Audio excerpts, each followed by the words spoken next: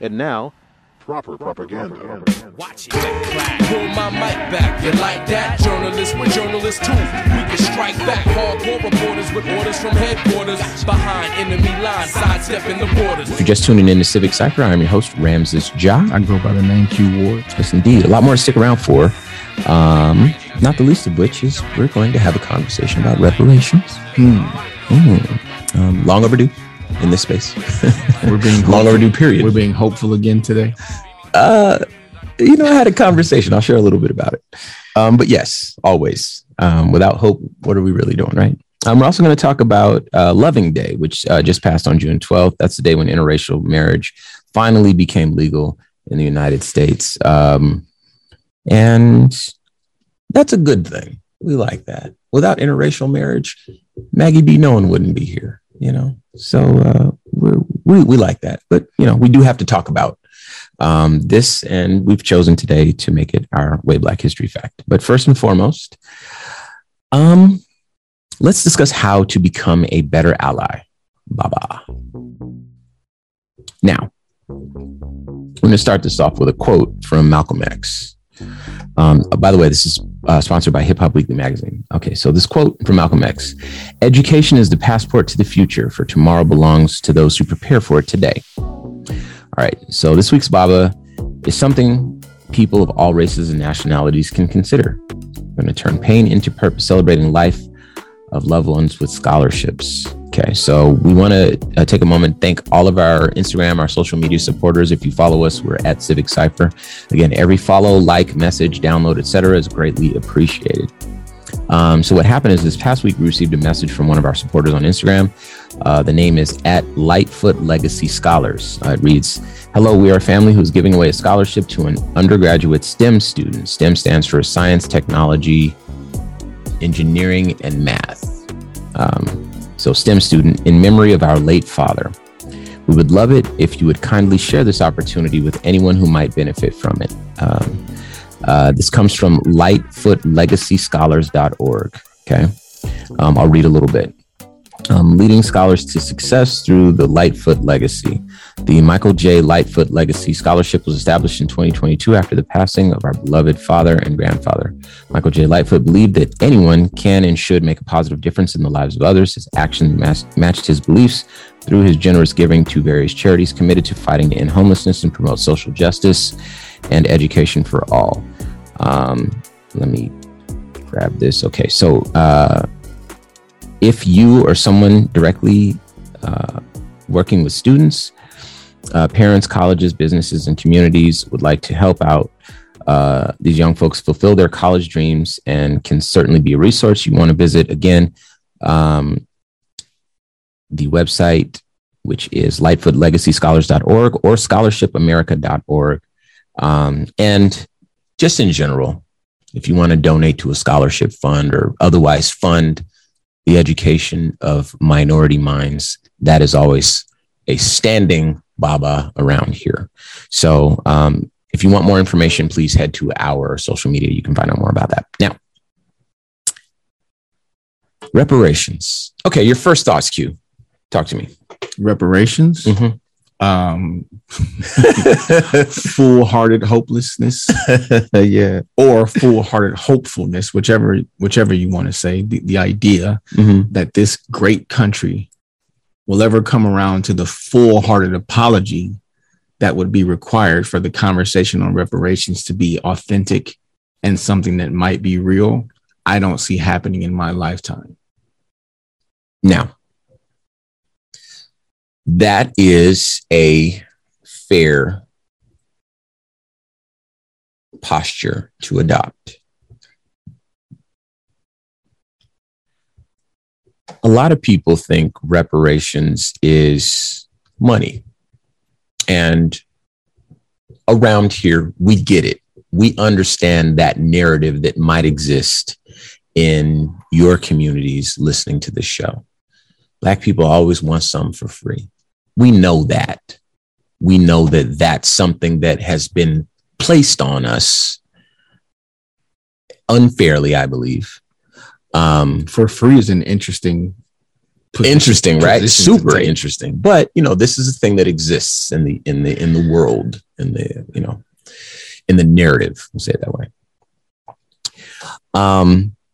So let's say, for the sake of argument, at least for now, we cede that.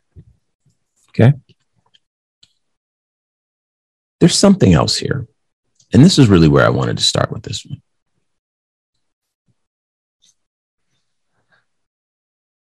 Have you ever heard about a lawsuit where a person sues another person? Ramses sues Q because Ramses feels like he was wronged. I was wronged, so I'm suing you, right? And I'm suing you for $10,000, okay? And the court says, at the end of it all, you know what, Ramses? Q is guilty. Q is culpable. He's responsible. We're not going to give you $10,000, but we will rule in your favor the amount of $1. Have you heard of those sorts of things happening before? I have. Okay. Now, what it does is it documents, it establishes that there was wrong committed, there was harm committed, and that there is a set of facts that will be chronicled insofar as this part of the story is concerned, right? And we can go from here, right? You can figure out another way to seek, your recompense from the offender or from the universe or whatever, but gain your punitive damages elsewhere. However, we think that $10,000 is too much as a court, as a governing body. We think that's too much, but we will say that you were right. Okay. Now, the reason I cite that example is because reparations, besides economically empowering Black people, people who, as a result of systemic racism, enjoy, it wouldn't even, if I said a fraction, your mind would think a third, but really a tenth of the wealth, doing the same jobs. You know what I mean? These are systemic issues, like if you look at communities and environments or whatever, this is really what we have, a tenth of the wealth. If you're college educated, you can expect to make less money than a white high school dropout. If you're a college educated Black person, you can expect to make less money than a white high school dropout. I want to make sure I say that right. For those that do listen to my other show that I do on the Black Information Network, I do a show called the Black Information Network Daily Podcast. I go through all of these things. I talk about all of the stuff, housing discrimination, of course, critical race theory, redlining, the war on drugs, environmental racism, the GI Bill, unfair policing, unfair judicial sentencing, all of the things that disproportionately affect Black people, the systemic issues that we have to deal with in this country. We haven't talked about medical disparity. We haven't talked about anything. All of these things, right? Now, besides remedying the economic disparities, maybe not all of them, we don't know what the number looks like or how things are divvied out or whatever. But besides addressing them, at least, what it does is, like those court rulings that only rule in favor of $1 to the plaintiff or whatever, it chronicles, it documents, yes, there was an atrocity, there was a wrong being committed. And it's the chronicling, it's the coming to terms with the fact that we have wronged this group of people. We go on record saying it. This isn't, no, we're going to give you the right to vote or we're going to stop killing you. No, this is saying, yeah, we did that. We took advantage. We committed human rights violations. There's no way around that one. I don't care who you bought your slaves from.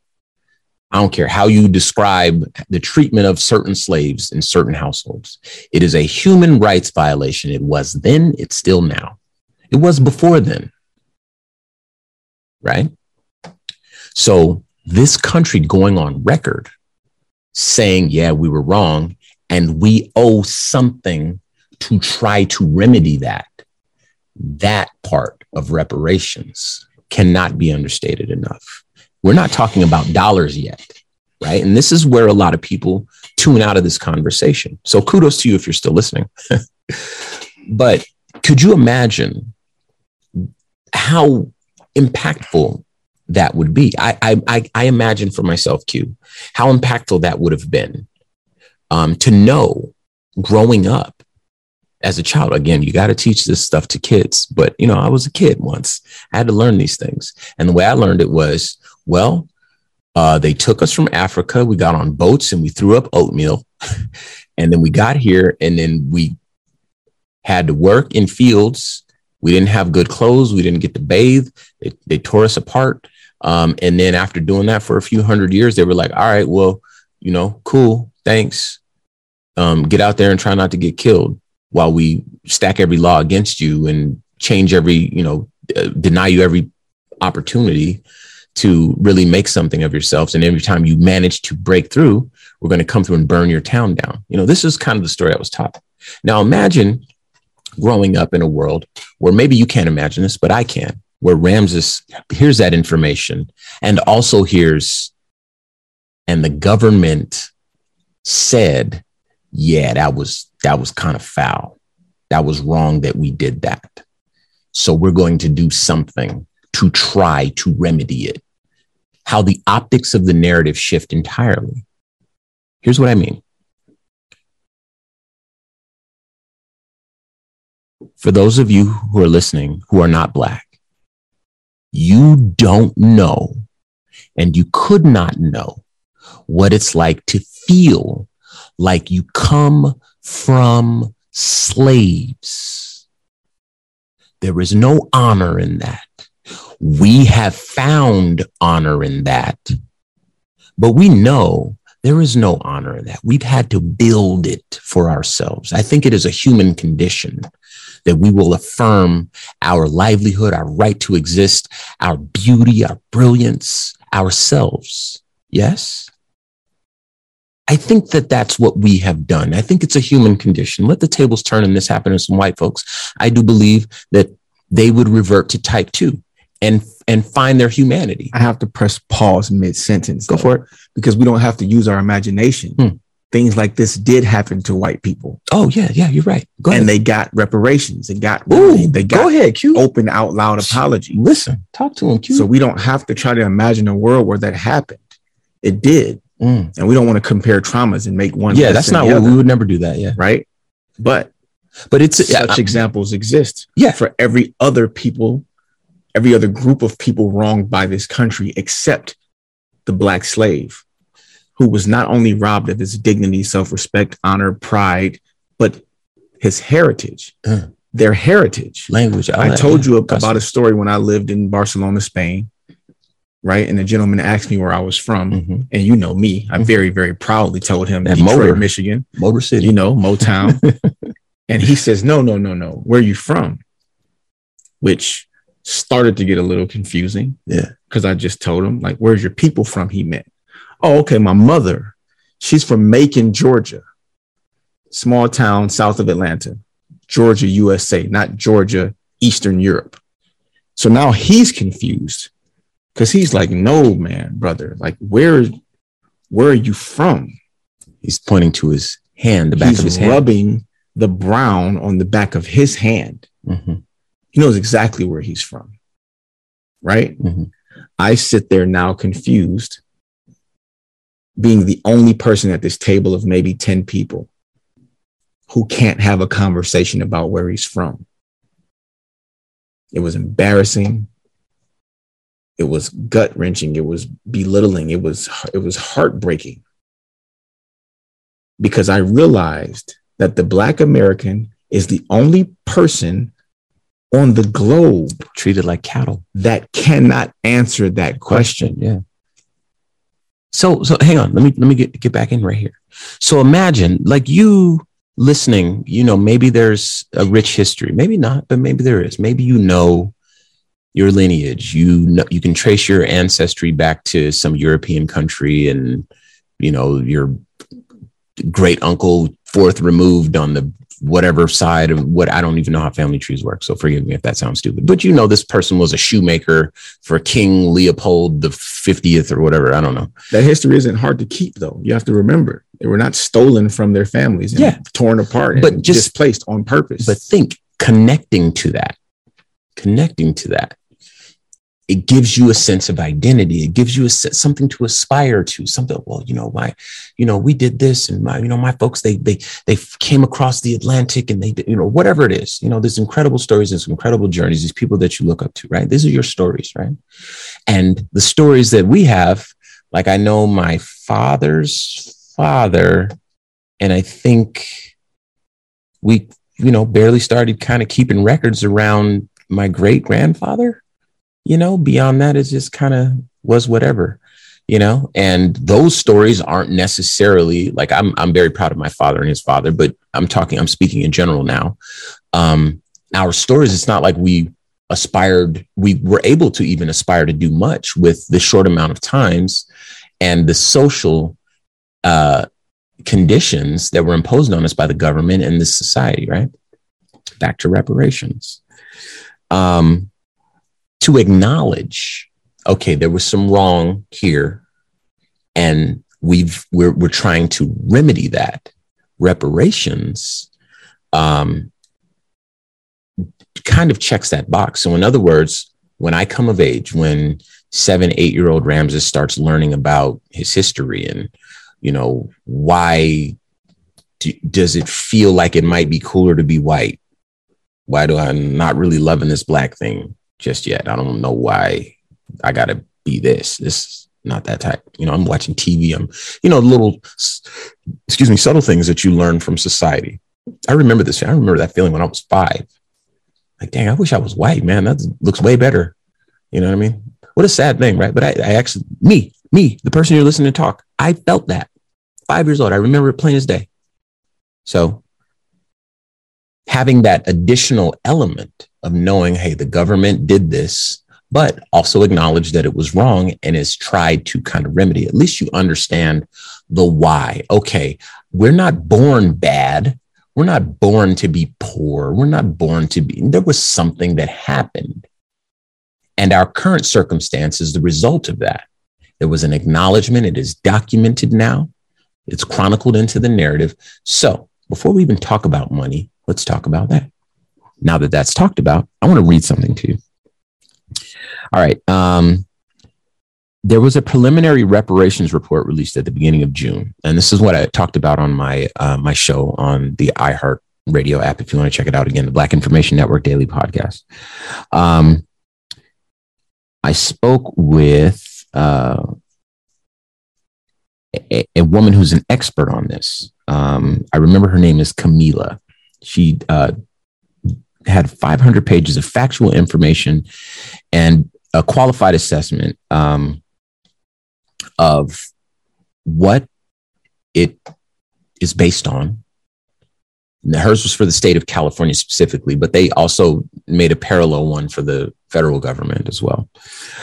And the truth is, it should be a required moral obligation for everyone to kind of familiarize themselves and engage with that information. The facts are the facts.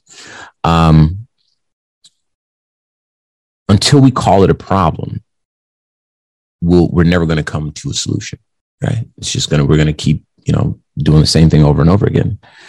The report's executive summary basically details that more than 50% of the U.S. presidents from 1789 to 1885 enslaved African Americans.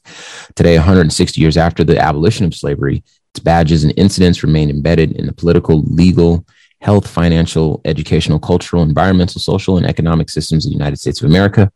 Racist, false, and harmful stereotypes created to support slavery continue to physically and mentally harm African Americans today.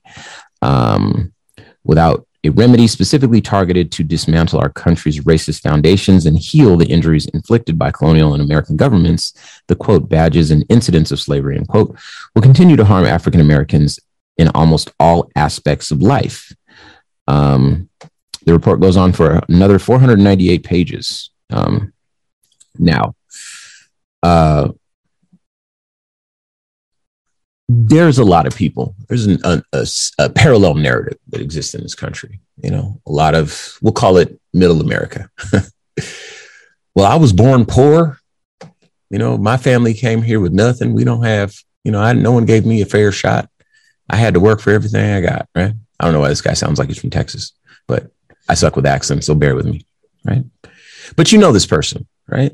And from their perspective, they have a solid argument. This is why Donald Trump can come in and entice these folks, because they have a very one-sided view of what has happened here.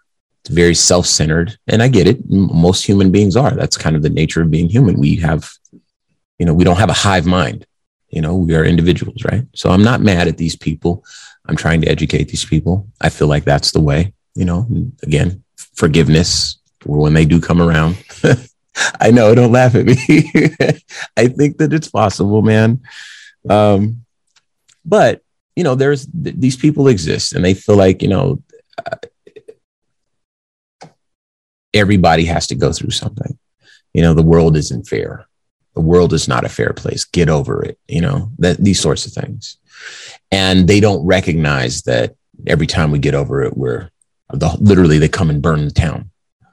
Or there are systemic issues. Like, I say systemic issues, and I feel like that's a blanket term. There are specific governmental policies enacted to precisely target Black people in this country, some of which I've detailed already. Still today, too. Right now. Talking about back in the day. Right. Today. I've talked to you. If you want to hit the website, civiccypher.com, download this episode if you on your favorite podcast and re-listen, because when I started this segment, I named a bunch of them. I rattled them off. I don't want to do it again because I forgot what I said. But there's more than just that. They exist right now. Okay. Environmental racism is one that I'm working on as a piece for this show. That's something happening right now, still, every day. Doesn't affect white people, does affect Black people and poor people, you know, but poor people and Black people tend to be the same, which is why money is such an important part of this specific conversation. Now, I want to jump ahead here. Recent report released. Okay, as part of California's historic Assembly Bill 3121 enacted in September 2020, the California Task Force study to develop reparations for proposals for African Americans was formed, in charge of studying the institution of slavery and its lingering negative effects on living African Americans as well as on society. The bill also requires the task force to recommend appropriate remedies, compensation, rehabilitation, and restitution for African Americans, and with a special consideration for descendants and persons enslaved in the United States. With the final report expected in 2023, building on months of public hearings, hours of expert public and witness testimony, and numerous records submitted on June 1st, the Reparations Task Force released an interim report, as well as a preliminary set of corrective recommendations, providing an in-depth interview, the first of its kind, of the harms inflicted on African Americans in California, as well as the separate one, which details the federal harms across the nation due to the ongoing legacy of slavery and systemic discrimination. Now, again, should be required reading for anybody with empathy and really wants to understand the why. But let's say you don't have that kind of time. I want to implore you one more time that you can check out the Black Information Network daily podcast. The Black Information Network has a daily podcast. It's hosted by Ramses Ja. So I want you to remember it. You can go there and download the episode, probably a few days old. Download the one on reparations and get all of this game because it's detailed there explicitly for you, and you can understand even more than you do now. Moving on. What a show, man. We just gave some foreign white people $54 billion. We ain't got it for our own Black people, though, or our own poor, but that's neither here nor there. Interesting. All right. Way Black History Fact. This one comes from Hip Hop Weekly. Or it's sponsored by Hip Hop Weekly magazine. By the way, shout out to the Unlucky Birdos. One time. June 12th is Loving Day. This is the day when interracial marriage finally became legal in the U.S. So, as a fun fact, Maggie B. Nolan's parents, this again is our show producer, they're a product of the success of this case. They're almost 40 years happily married. And today's story comes from Britannica.com.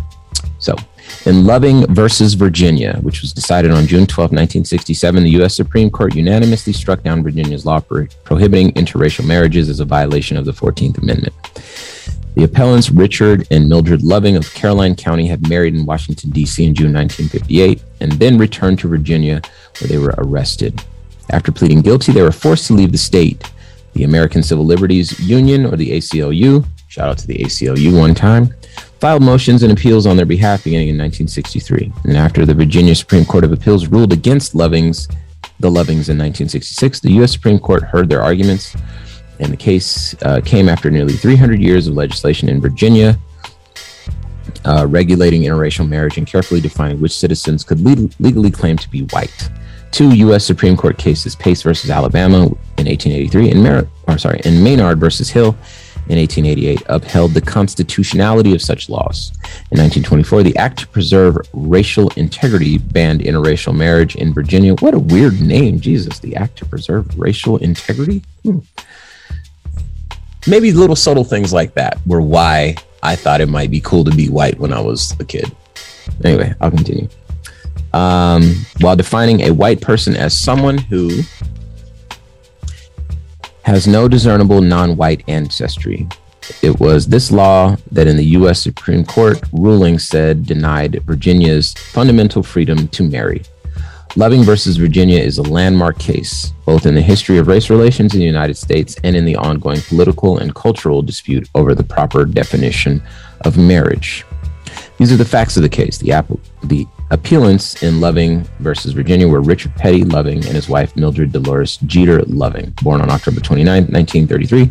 In Central Point, Caroline County, Richard Loving was a white man who worked as a construction worker. Mildred Loving, born on July 22, 1939, also in Central Point, was part African American and part Indian.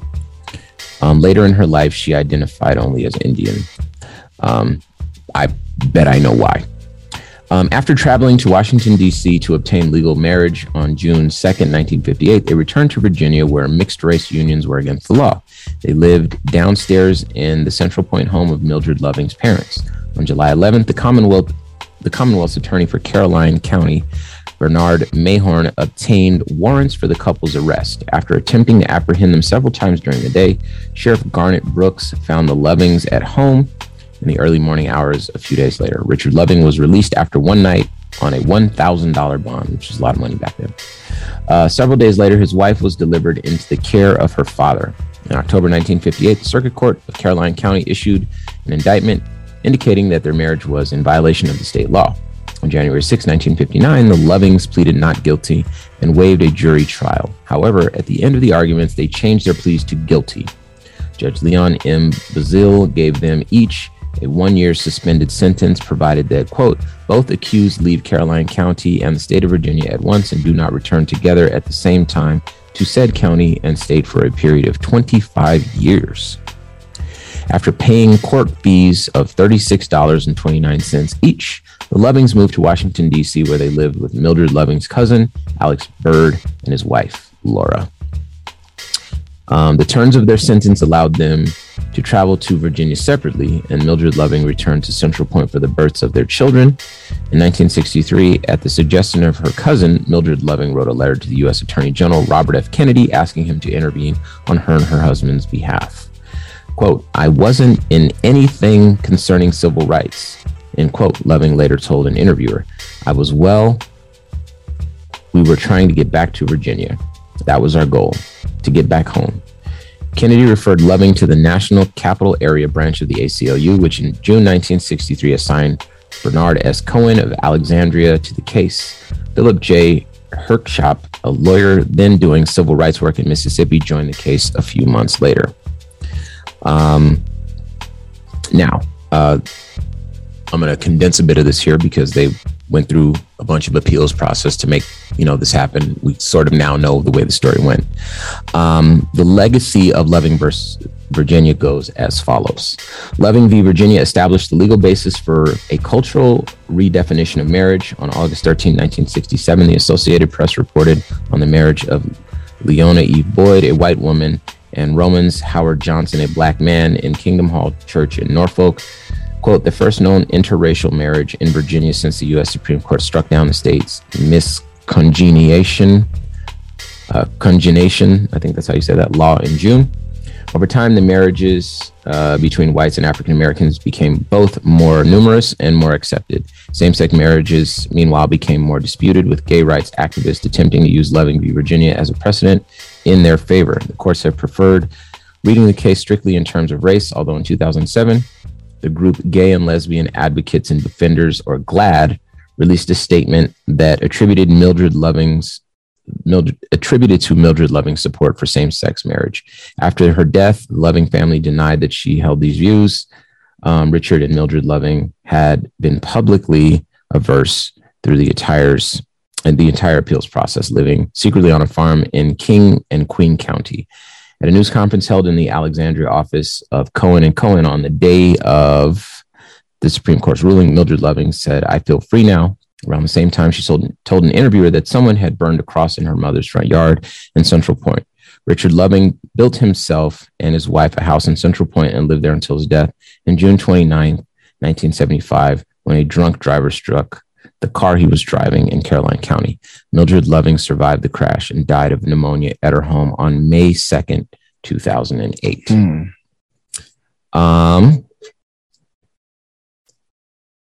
So now you can marry somebody. It doesn't matter what they look like. Still a little bit of funny stuff around our brothers and sisters who subscribe to the LGBTQIA plus lifestyles, but we'll get there. We'll stay there. Love is love. And this is your way Black history fact. That happened in this country in order for that to be true. These people had to live through that. So guess we'll leave it right there. So thank you for listening once again. I'm your host, Ramses Ja. I go by the name Q Ward. Yes, indeed. Show producer is Ms. Maggie, aka Maggie B. Known. So that's who you got to get mad at. Don't get mad at me. Or you can get mad at me. It doesn't matter. We do want to say Happy Father's Day to all the dads out there. Q and I are both dads, of course, and loving every minute of it. There's another episode I put up about how great it is to be a Black dad now, because we're still overcoming a lot of those myths associated with we're all gangbangers and drug dealers. Baseless myths. But the long and the short of it is that we appreciate you supporting us every week. Be sure to hit the website, civiccypher.com, submit any topics and show ideas. Of course, make a donation, helps the show grow. Download this and any previous episodes. And of course, you can follow us on all social media at Civic Cypher. And until next week, y'all, peace. Hey, yo, we handle it. These brothers are fabulous. Dilated, showing you what rhyme travel is. Worlds is spit tuned from sunlight to moon. Busting off stage like gunfight saloons. Pull my mic back, you like that? Journalists, we're journalists too. We can strike back. Hardcore reporters with orders from headquarters. Behind enemy lines, sidestepping the borders. With press passes, we bring it to you as it happens. The streets love my crew for music and rapping. Street commander / beat expander. Here to fight the slander with the proper propaganda. What's happening? You got a question, then ask it. The news is just a TV show. Get past it. And this from a quiet wartime journalist. Headlines. Wake up, refuse and resist. Like this, like this, like this, like this. Sure, we kick finance action.